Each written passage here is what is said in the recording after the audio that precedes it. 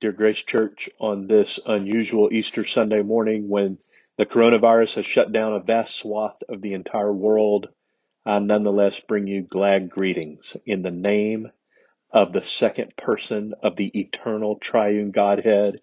He is the Ancient of Days, the I Am, the once slain Lamb who gave his own blood as our eternal high priest, the one who passed through the heavens, who even now sits as King forevermore. In his risen from the grave victory over sin, death, and Satan, he is the only Savior for sinners, who ever beams from his glorious face the brilliance of the glory of God. Indeed, I greet you in the name above all names, the name of the Lord Jesus Christ. Happy Easter Sunday, Grace Church. Our Redeemer lives. He is risen. He is risen indeed. And as God would have it, our sermon text that falls today, which was, of course, scheduled for several Sundays ago, actually proclaims the ultimate reason that first Easter Sunday morning happened. Namely, so that you and I could behold continually and forever into eternity what the high priest in the Old Testament were privileged to behold only one time a year. When those priests would enter into the Holy of Holies, they would be enveloped into the manifest presence of the glory of God. Those priests would then approach that sacred Ark of the Covenant, on top of which were two angels fashioned facing one another over a slab of gold called the mercy seat. It was there that God accepted those priests' blood sacrifice on behalf of his people. And as we fast forward to the New Testament, we find on Easter Sunday morning, Resurrection Day, John chapter 20, that Mary was standing outside the tomb weeping. And this is Mary Magdalene. And as she wept, John 20 verse 11 says, she stooped and looked into the tomb. And what did she see? She saw two angels in white sitting, quote, one at the head and one at the feet, where the body of Jesus had been laying. Do you see the connection? On Resurrection Sunday morning, God allowed Mary Magdalene to stand over that slab where two angels were facing one another.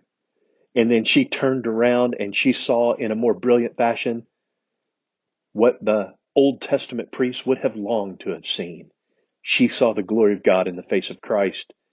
John chapter 20 verses 13 to 18 tell us that. And in verse 18, Mary declares in her own words, I have seen the Lord.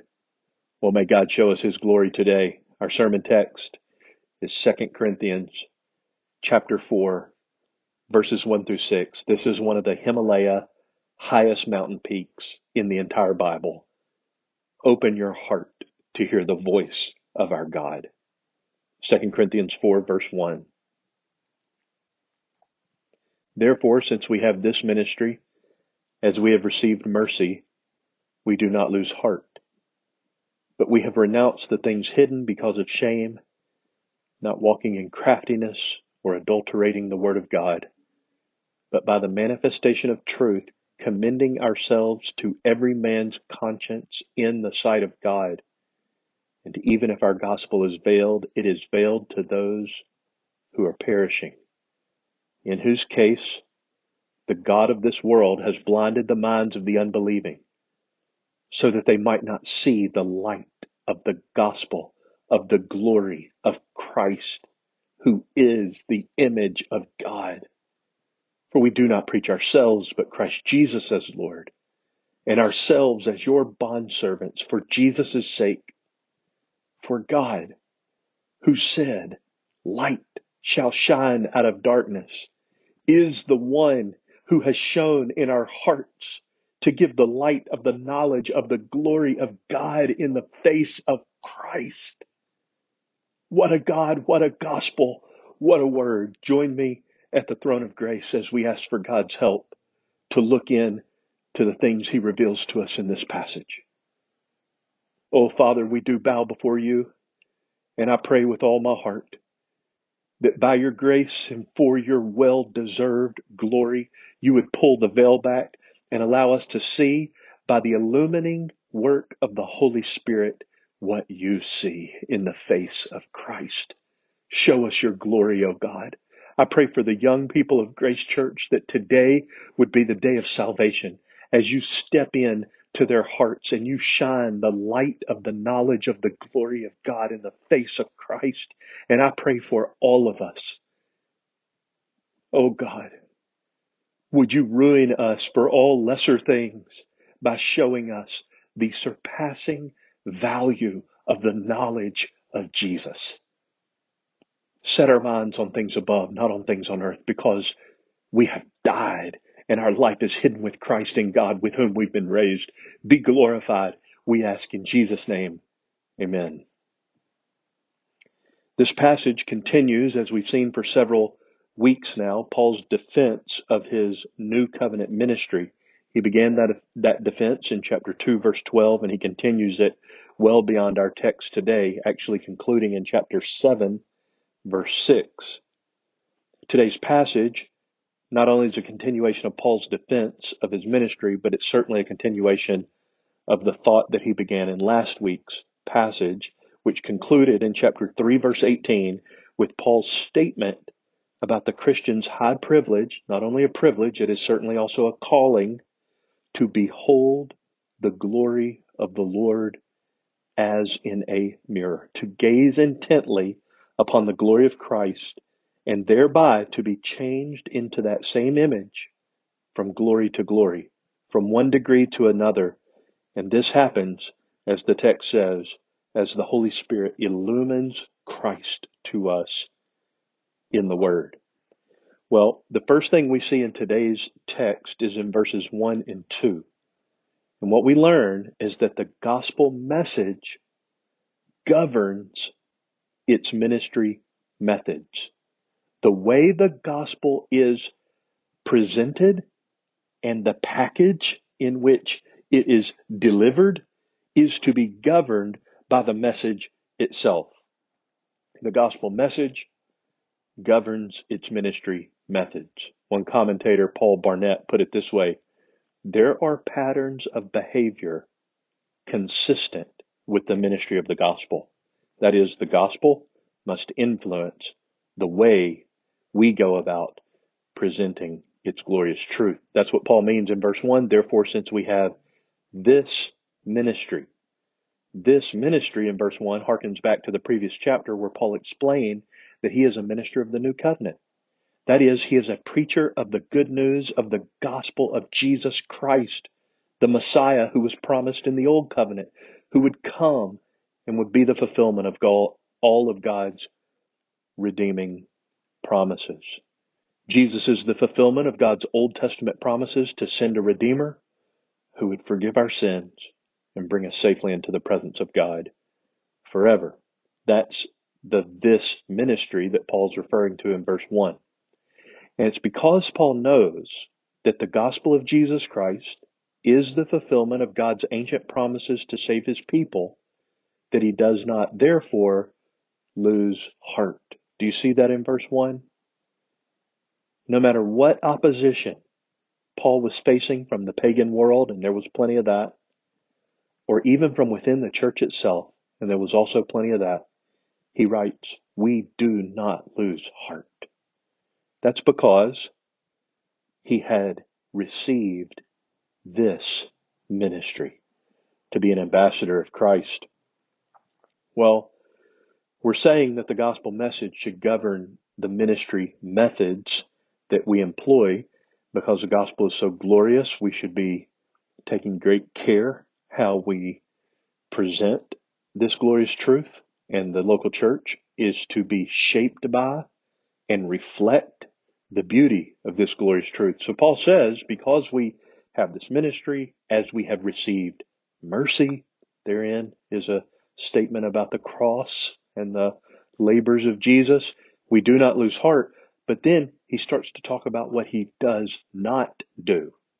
And that's because there were people who had crept into Corinth who were peddling God's word and were presenting themselves as some kind of reputable ambassadors of Christ, but they were really charlatans, and they were trying to schmooze the people out of their affections away from Paul and toward themselves, and probably out of their resources, robbing them and extorting them and using Christ and his word as a means to their selfish gain, desires, and ends. So Paul says we're not like that. That's what verse 2 is about, and that's really our main point here at the beginning. We have renounced the things hidden because of shame. It's the first thing you cannot do. You cannot shamefully hide sinister motives and be an authentic ambassador of Christ. And number 2, verse 2, we do not walk in craftiness. Number 3, we do not adulterate the word of God. Number 4, verse 2, we manifest the truth. And also number 5, verse 2, we commend ourselves to every man's conscience in the sight of God. So again, the gospel message must govern our ministry methods. It is the message of the gospel that must govern and shape how we deliver God's richest affair. Later in this same letter, chapter 11, Paul is going to describe these false apostles as, quote, deceitful workers. Paul even says that they disguise themselves as angels of light. And he goes on in that passage to say that Satan also has disguised himself as a servant of light. So these false apostles disguise themselves as servants of righteousness, but Paul says very clearly, their end will be according to their deeds. You see, our life can inauthenticate the message. It is of utmost importance that our life be shaped by the gospel that we proclaim. People will otherwise be tempted to disbelieve. We will give them extra hurdles to get over, not to mention the ones that the gospel itself necessarily causes, like declaring all men sinners and guilty and hell deserving. But we can actually compound the problem by having a life that is out of compliance with the lordship of Jesus and as is fitting for those who are ambassadors of Christ. Just like it would be wrong for you and I to go and pay high dollar for the world's finest cut of steak at some kind of exquisite restaurant, only for that fine cut of meat to be brought out to our table between the pieces of a McDonald's Big Mac bun, it is also imperative that the truth of the gospel drive the methods with which it is ministered. That's what verses 1 and 2 are about. So what Paul's saying in chapter 11 about the deceitful workers, people who disguise themselves to be one thing, but their life is not shaped by the gospel that they profess to proclaim. And what he's saying here in chapter 4 is that the gospel message is to so pervade everything that it touches, that the methods we use to convey that gospel must correspond to the God of all glory whom it concerns. Too often, through gimmicks and ministry trickery, both by individuals and churches, men expose themselves, don't they, to be disbelieving that the gospel itself is the power of God unto salvation for all who believe. We don't need tricks or gimmicks. We don't need to peddle the word of God or to disguise ourselves to be one thing in hopes that people would believe this message of God's saving power in Christ. When God flipped the world upside down through the 16th century Protestant Reformation, Martin Luther was asked, how did you accomplish so much in so little time? And Luther's famous reply fits well with what Paul's talking about here in verses 1 and 2. Luther said, what is Luther? The teaching is not mine, nor was I crucified for anyone. How did I, a poor stinking bag of maggots that I am, come to the point where people call the children of Christ by my evil name? I simply taught, preached, and wrote God's word. Otherwise I did nothing. And while I slept, the word so greatly weakened the papacy that no prince or emperor ever inflicted such losses upon it. I did nothing. The word did everything. See, Luther said that he just let the lion out of the cage, the Word of God and the gospel of Christ.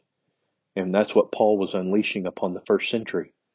The truth of justification for sinners before God on the basis of God's grace alone, through faith alone, in the gospel of Jesus Christ alone, on the authority of God's word alone. You don't need tricks or gimmicks. You don't need to be hiding things because of shame. We renounce that. You don't have to walk in craftiness or adulterate God's word. Simply manifest the truth and commend ourselves to every man's conscience in the sight of God. Paul's assurance, though, is not ultimately that any man would approve of his ministry. Rather, he tells us in verse 2 that his conscience is clear because he knows that he represents God before men as if God himself were in the room when he preaches the gospel of Christ. In fact, Paul knows that God is in the room with him always. And while the world is shut down from this coronavirus and people are isolating from one another, there is one glorious person from whom you can never escape. And that's what Paul's talking about in verse 2. By the manifestation of truth, commending ourselves to every man's conscience in the sight of God. So our first point is that the gospel message governs our ministry methods. The second point, verses 3 and 4, is that the blindness of lost men does not make the sun of the gospel dark. Listen to this, verses 3 and 4. Paul presses the issue of the gospel beyond the methods man may use in conveying its message, and he presses into the spiritual dimension of the warfare that exists in the hearts of those who do not see the beauty of God's glory in the gospel message that he presents to them. Verse 3, and even if our gospel is veiled, it is veiled to those who are perishing, in whose case the God of this world has blinded the minds of the unbelieving, so that they might not see the light of the gospel of the glory of God, glory of Christ, who is the image of God. Paul tells us very clearly who and why. Who are they that cannot see the beauty of God's glory in the gospel? And why can they not see such a clear display of God's glory? Who are they? Verse 3. Those who are perishing. Those who are dying. Those who are headed for a Christless eternity. Those who will spend endless ages in the literal hell because they are perishing people who will forever perish. Who else are they? Verse 4, they are the unbelieving, the people without faith to apprehend Christ, to lay hold of Jesus, who he is and what he has done. They are perishing and unbelieving. That's who they are. But why? Verse 4, because the God of this world has blinded their mind. The God of this world, of course, is a reference to Satan. Elsewhere in Scripture, he is referred to as the prince of the power of the air, Ephesians 2. He's referred to by Jesus in the Gospel of John as the ruler of this world. So when Paul says the God of this world, he's speaking about Satan himself, who 2 Timothy chapter 2 teaches us that unrepentant people are held captive by Satan to do his will. This is urgent, friends. It couldn't be more urgent, and I couldn't be more blood earnest. This is why dear brothers in church history like Charles Hodge warn us on the basis of verse 3. Hodge wrote, "It's not necessary that men should serve Satan or even worship him. And it's not even necessary that they should even know that such a being as Satan exists. It is enough for him that he actually controls them, that they fulfill his purposes implicitly." And Hodge concluded, not to serve God is to serve Satan. If Jehovah be not our God, Hodge wrote, then Satan is. Do you see? In verse 3, Paul minces no words. The God of this world has blinded people's minds from seeing the beauty of the gospel message he proclaims and the light that it shines in the person of Jesus, who is the image of God. Charles Simeon, like Hodge, explained on this verse, quote, "Therefore, this is the great work of Satan to accomplish in your life. He cares not what we know or what we do, if he can but keep us from beholding the divine image in the face of Jesus." I know we talk a lot at Grace Church about look to Christ and fix your eyes on Jesus. This is why. Because the one thing Satan does not want you to see is the glory of God in the person of Jesus. But you see, God has put forward Christ, his eternal Son, as a propitiation in his blood. That is to make the needed sacrifice for your sin. Not only so that you can be forgiven, and that is a glorious truth, but so that you could have the righteousness of that Jesus imputed to you, so that you too could join Jesus in beholding God's glory without being incinerated. God raised Jesus in glory everlasting because, as Simeon put it, nothing short of a discovery of Christ will ever save your soul. He goes on, nothing but a revelation of Christ to your soul will be the only possible source of life and salvation.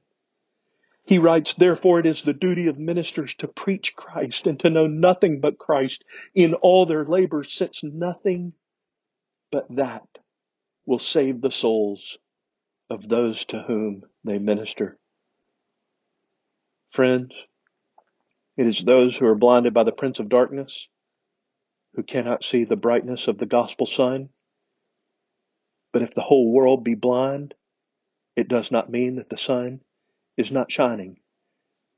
Like noonday brightness, only 10 billion times brighter, God's glory is brilliantly beaming from his Son. Verse 3 says that those to whom the gospel is veiled or covered, clearly hearkening back to what he had spoken about at the end of chapter 3, about people not being able to see what the old covenant was pointing to the entire time, because they have a veil over their mind and over their heart. And here in verse 3, Paul says, those to whom the gospel is veiled, according to verse 4, have been blinded by the God of this world.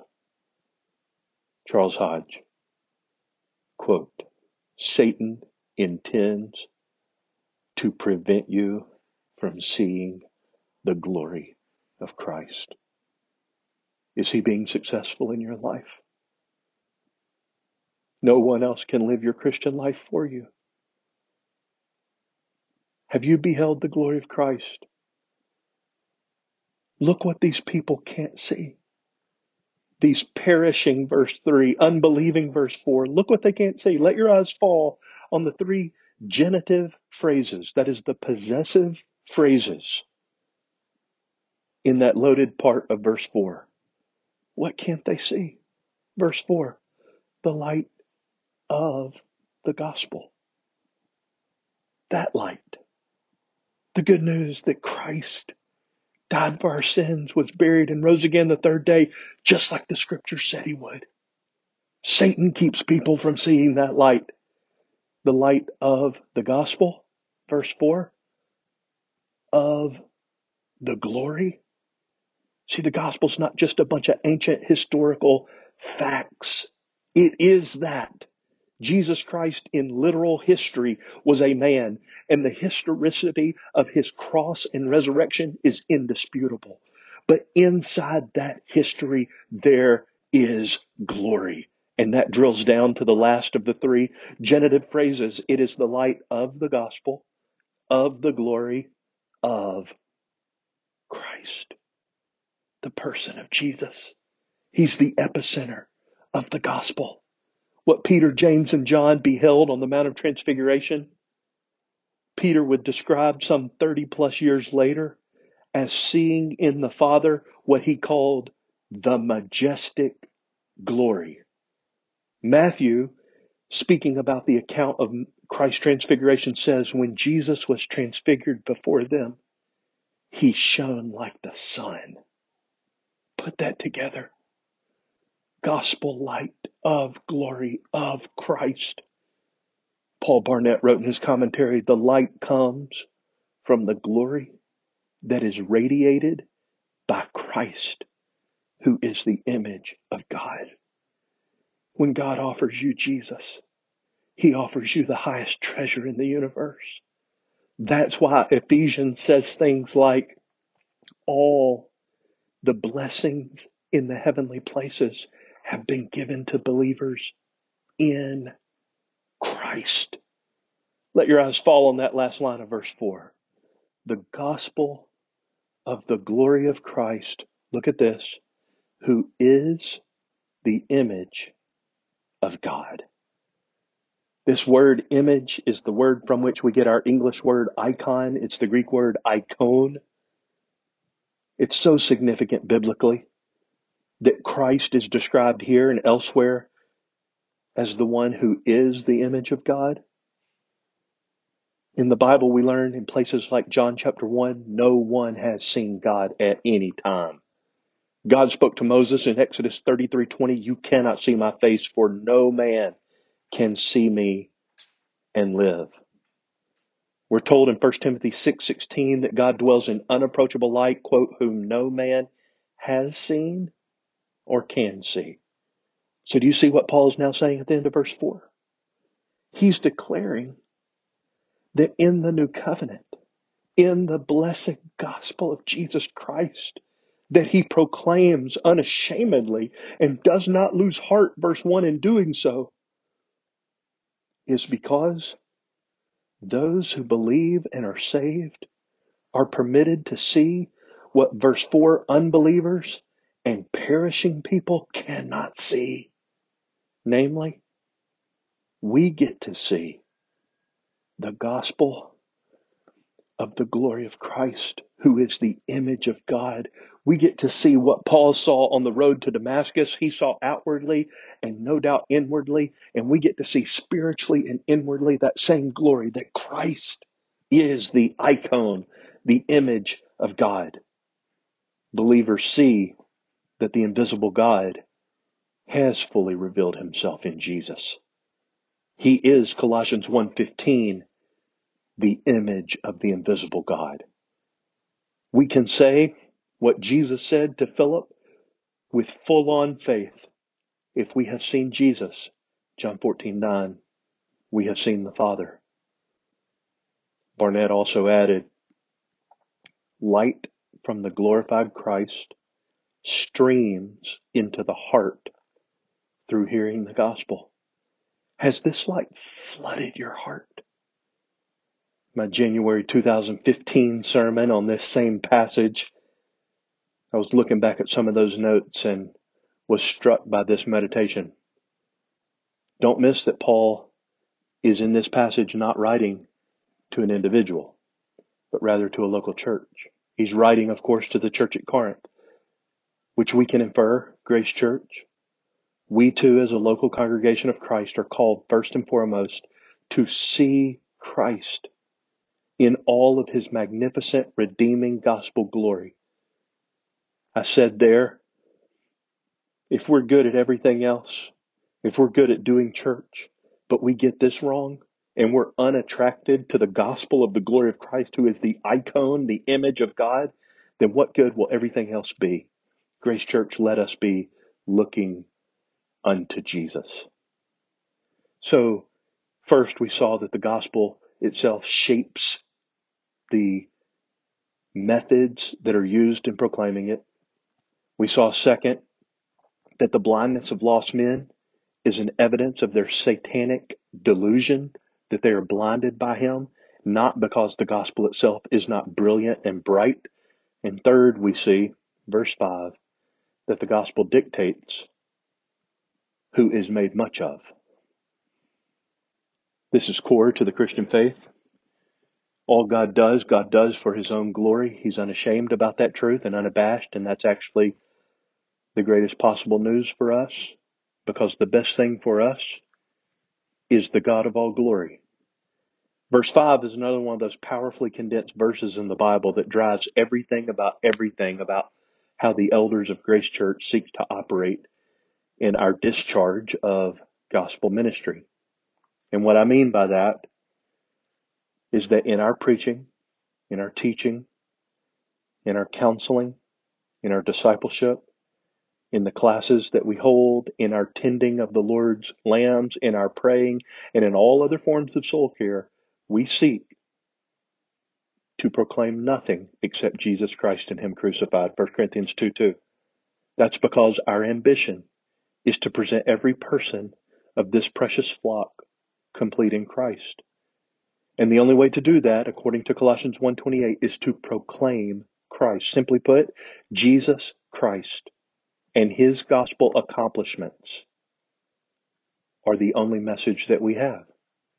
And that's what Paul's talking about really in verse 5. That's not special or unique to us. That's just typical of every gospel ministry. The gospel actually dictates who is made much of by her ministers. Verse 5, for we do not preach ourselves, but Christ Jesus as Lord, and ourselves as your bondservants for Jesus' sake.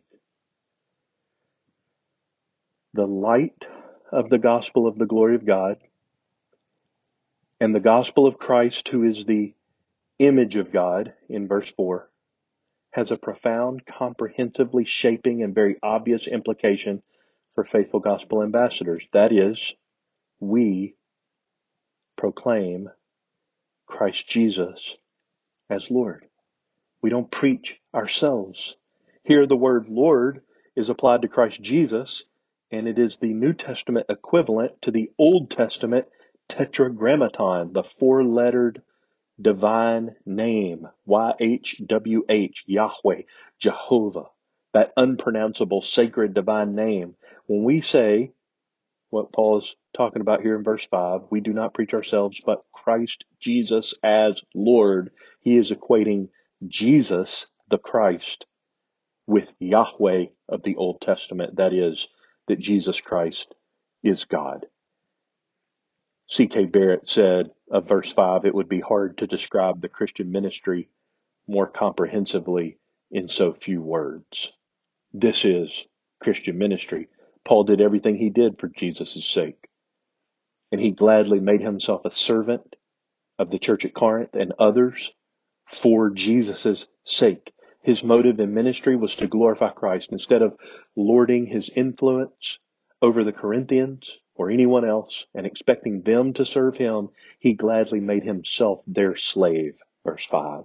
Unlike those who had come into Corinth and were peddling God's word for personal gain, Paul rather preached the gospel of God to them, 2 Corinthians 11:7, without charge. So, these words stand as a rebuke to anyone who claims to be a minister of the gospel while at the same time aspiring to personal prestige, recognition, fame, worldly greatness. Barnett said, whoever fails to first preach Jesus Christ as Lord, or second be a slave for Jesus' sake, fails at the most fundamental point of ministry. The gospel dictates who is made much of, not ourselves, Christ Jesus as Lord. That's why we say around Grace Church, if you're not interested in Jesus, you're probably going to be very bored here, because He's all we have. And praise God, He's all we need. We want everything to unabashedly be about Him, because the ministry of the Holy Spirit, Jesus told us, is to make much of Jesus, to glorify Him. So we can be sure that the Holy Spirit is alive and well and at work in our hearts and lives and in our local church to the degree that Jesus Christ is lifted up and delighted in. That's what verse 5 is about. We don't preach ourselves. We preach Christ Jesus as Lord. And we're glad to be servants of anyone for Jesus' sake. Finally, verse 6, God's new creation power through the gospel in our heart. For God who said, verse 6, light shall shine out of darkness, is the one who has shown in our hearts to give the light of the knowledge of the glory of God in the face of Christ. In this verse, Paul is clearly drawing our attention back to the beginning of the Bible, the book of Genesis, chapter 1, where we see the power of God shining his light into the dark void of the formless creation. Genesis 1, verses 2 and 3. The earth was formless and void, and darkness was over the surface of the deep, and the Spirit of God was moving over the surface of the waters. Then God said, let there be light. And there was light.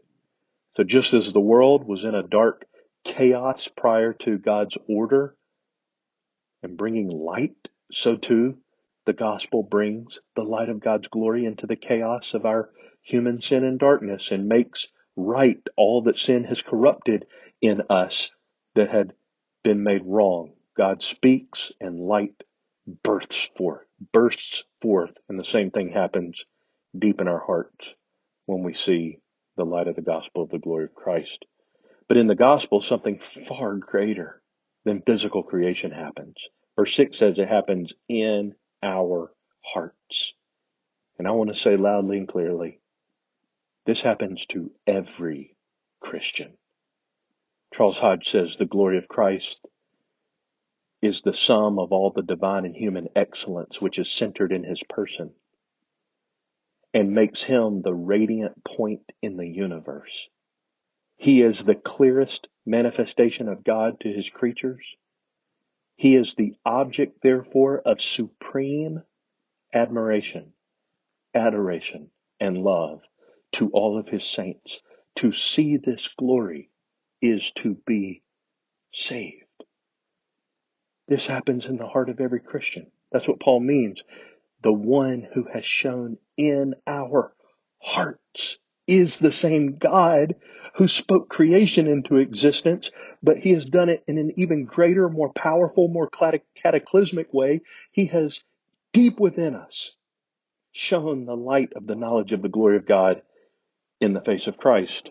Those who know the true Jesus and have been united to him by faith know that he is all that the scripture describes him to be.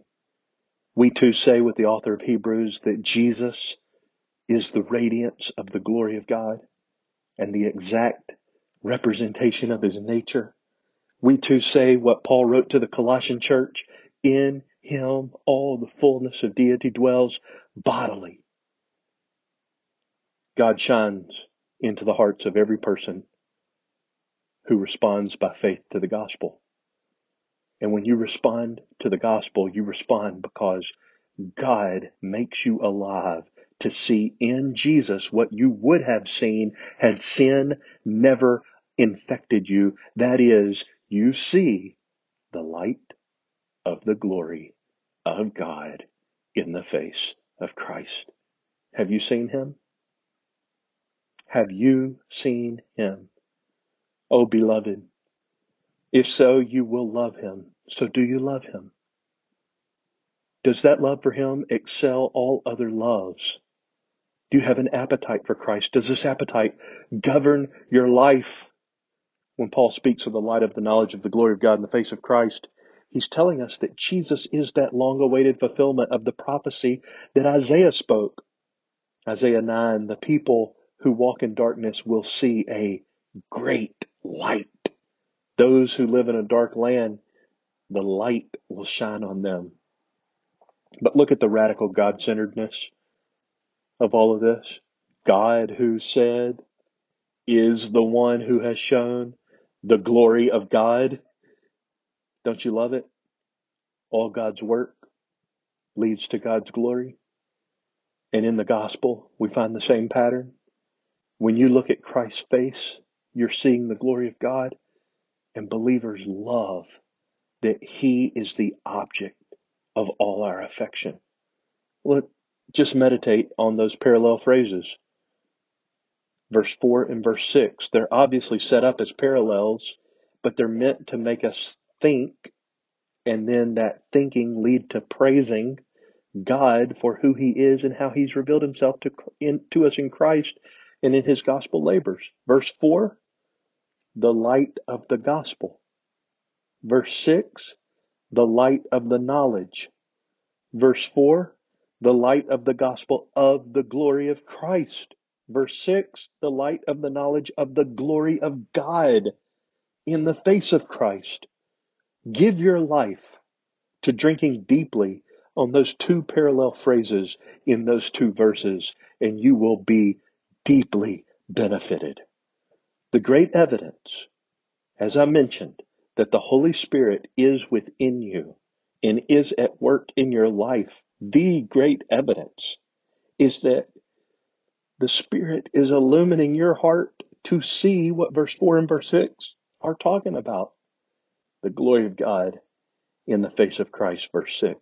The glory of Christ, verse 4. God must shine this light in our hearts. We can't create it on our own. We're a darkened cavern, needy and helpless. God must do the work. And that's exactly the way it's phrased in this verse.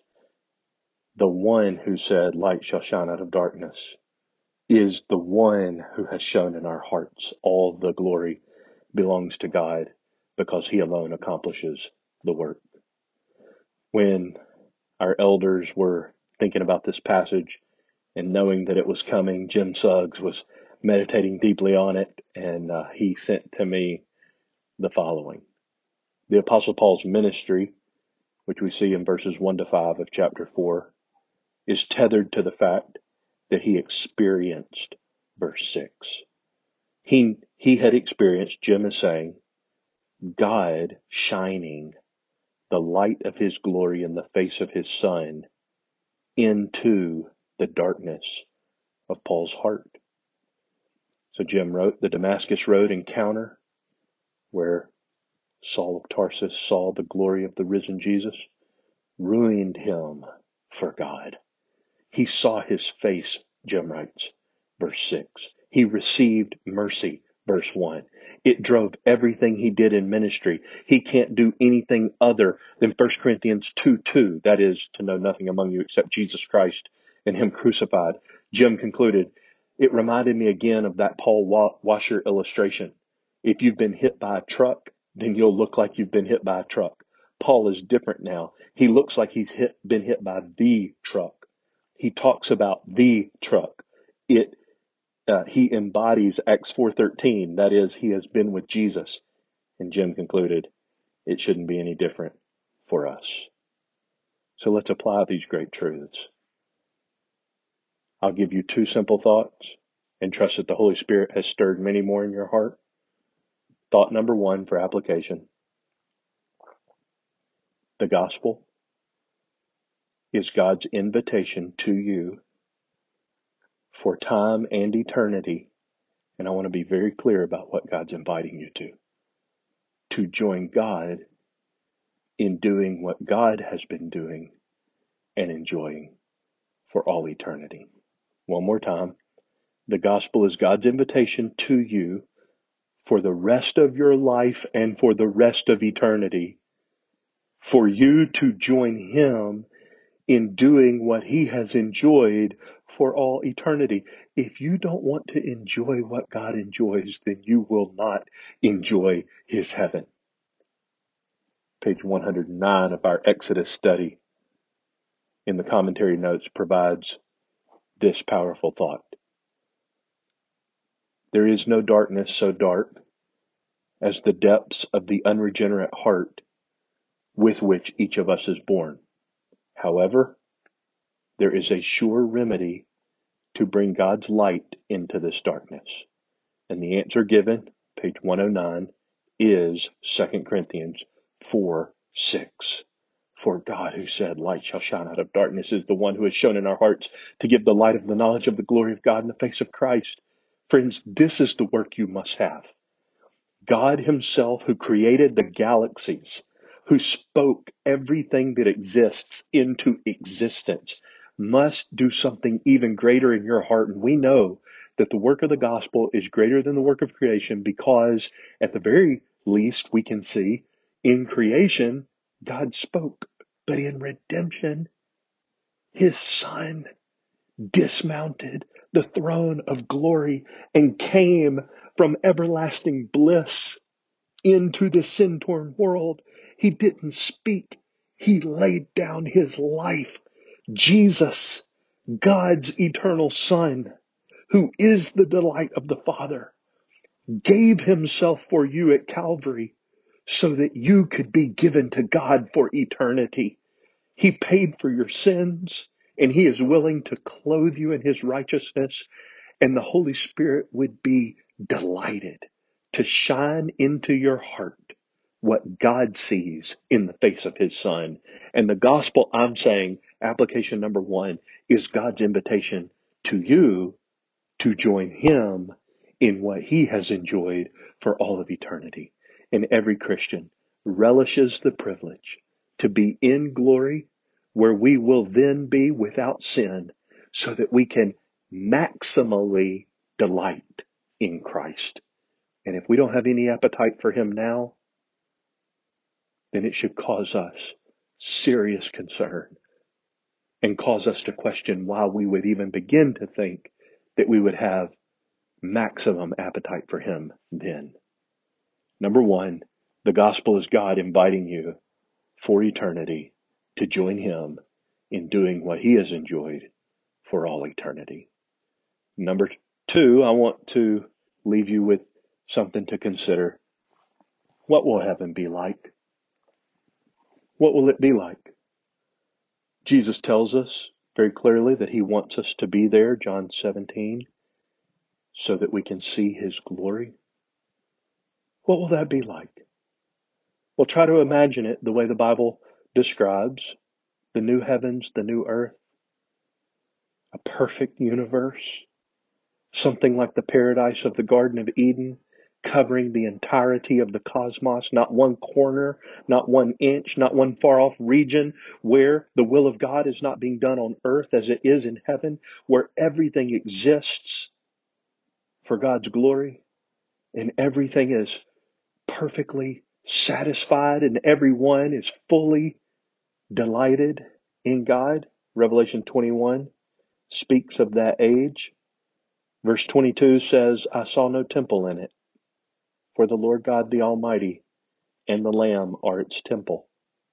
And the city has no need of the sun or of the moon to shine on it, for the glory of God has illumined it, and its lamp is the Lamb. Christ will be revealing his unshielded, unveiled glory, so much so that heaven itself will have no need for the sun, because the brightness of Christ's glory will cause an eternal daytime for every aspect of heaven. Think about how glorious he is to brighten all of heaven for all of eternity with his luminance and brilliance and glory. Revelation 22:5 speaks of that age. And there will no longer be any night. And they will not have need of the light of a lamp nor the light of the sun, because the Lord God will illumine them.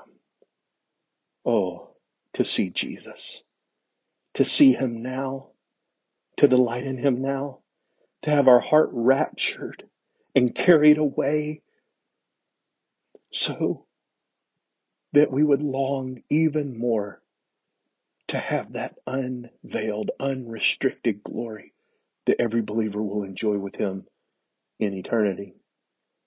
Well, this may sound like too much glory talk, so I'll leave you with the words of one of my dearest friends from church history.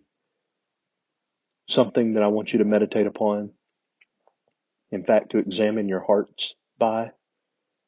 This comes from one of the most Christ-intoxicated writers that I have ever bumped into down the pathway of church history. His name is Isaac Ambrose. And in his big book, Looking Unto Jesus, page 694, this is what he has to say for our consideration. In the knowledge of Christ, there is an excellency above all other knowledge in the world.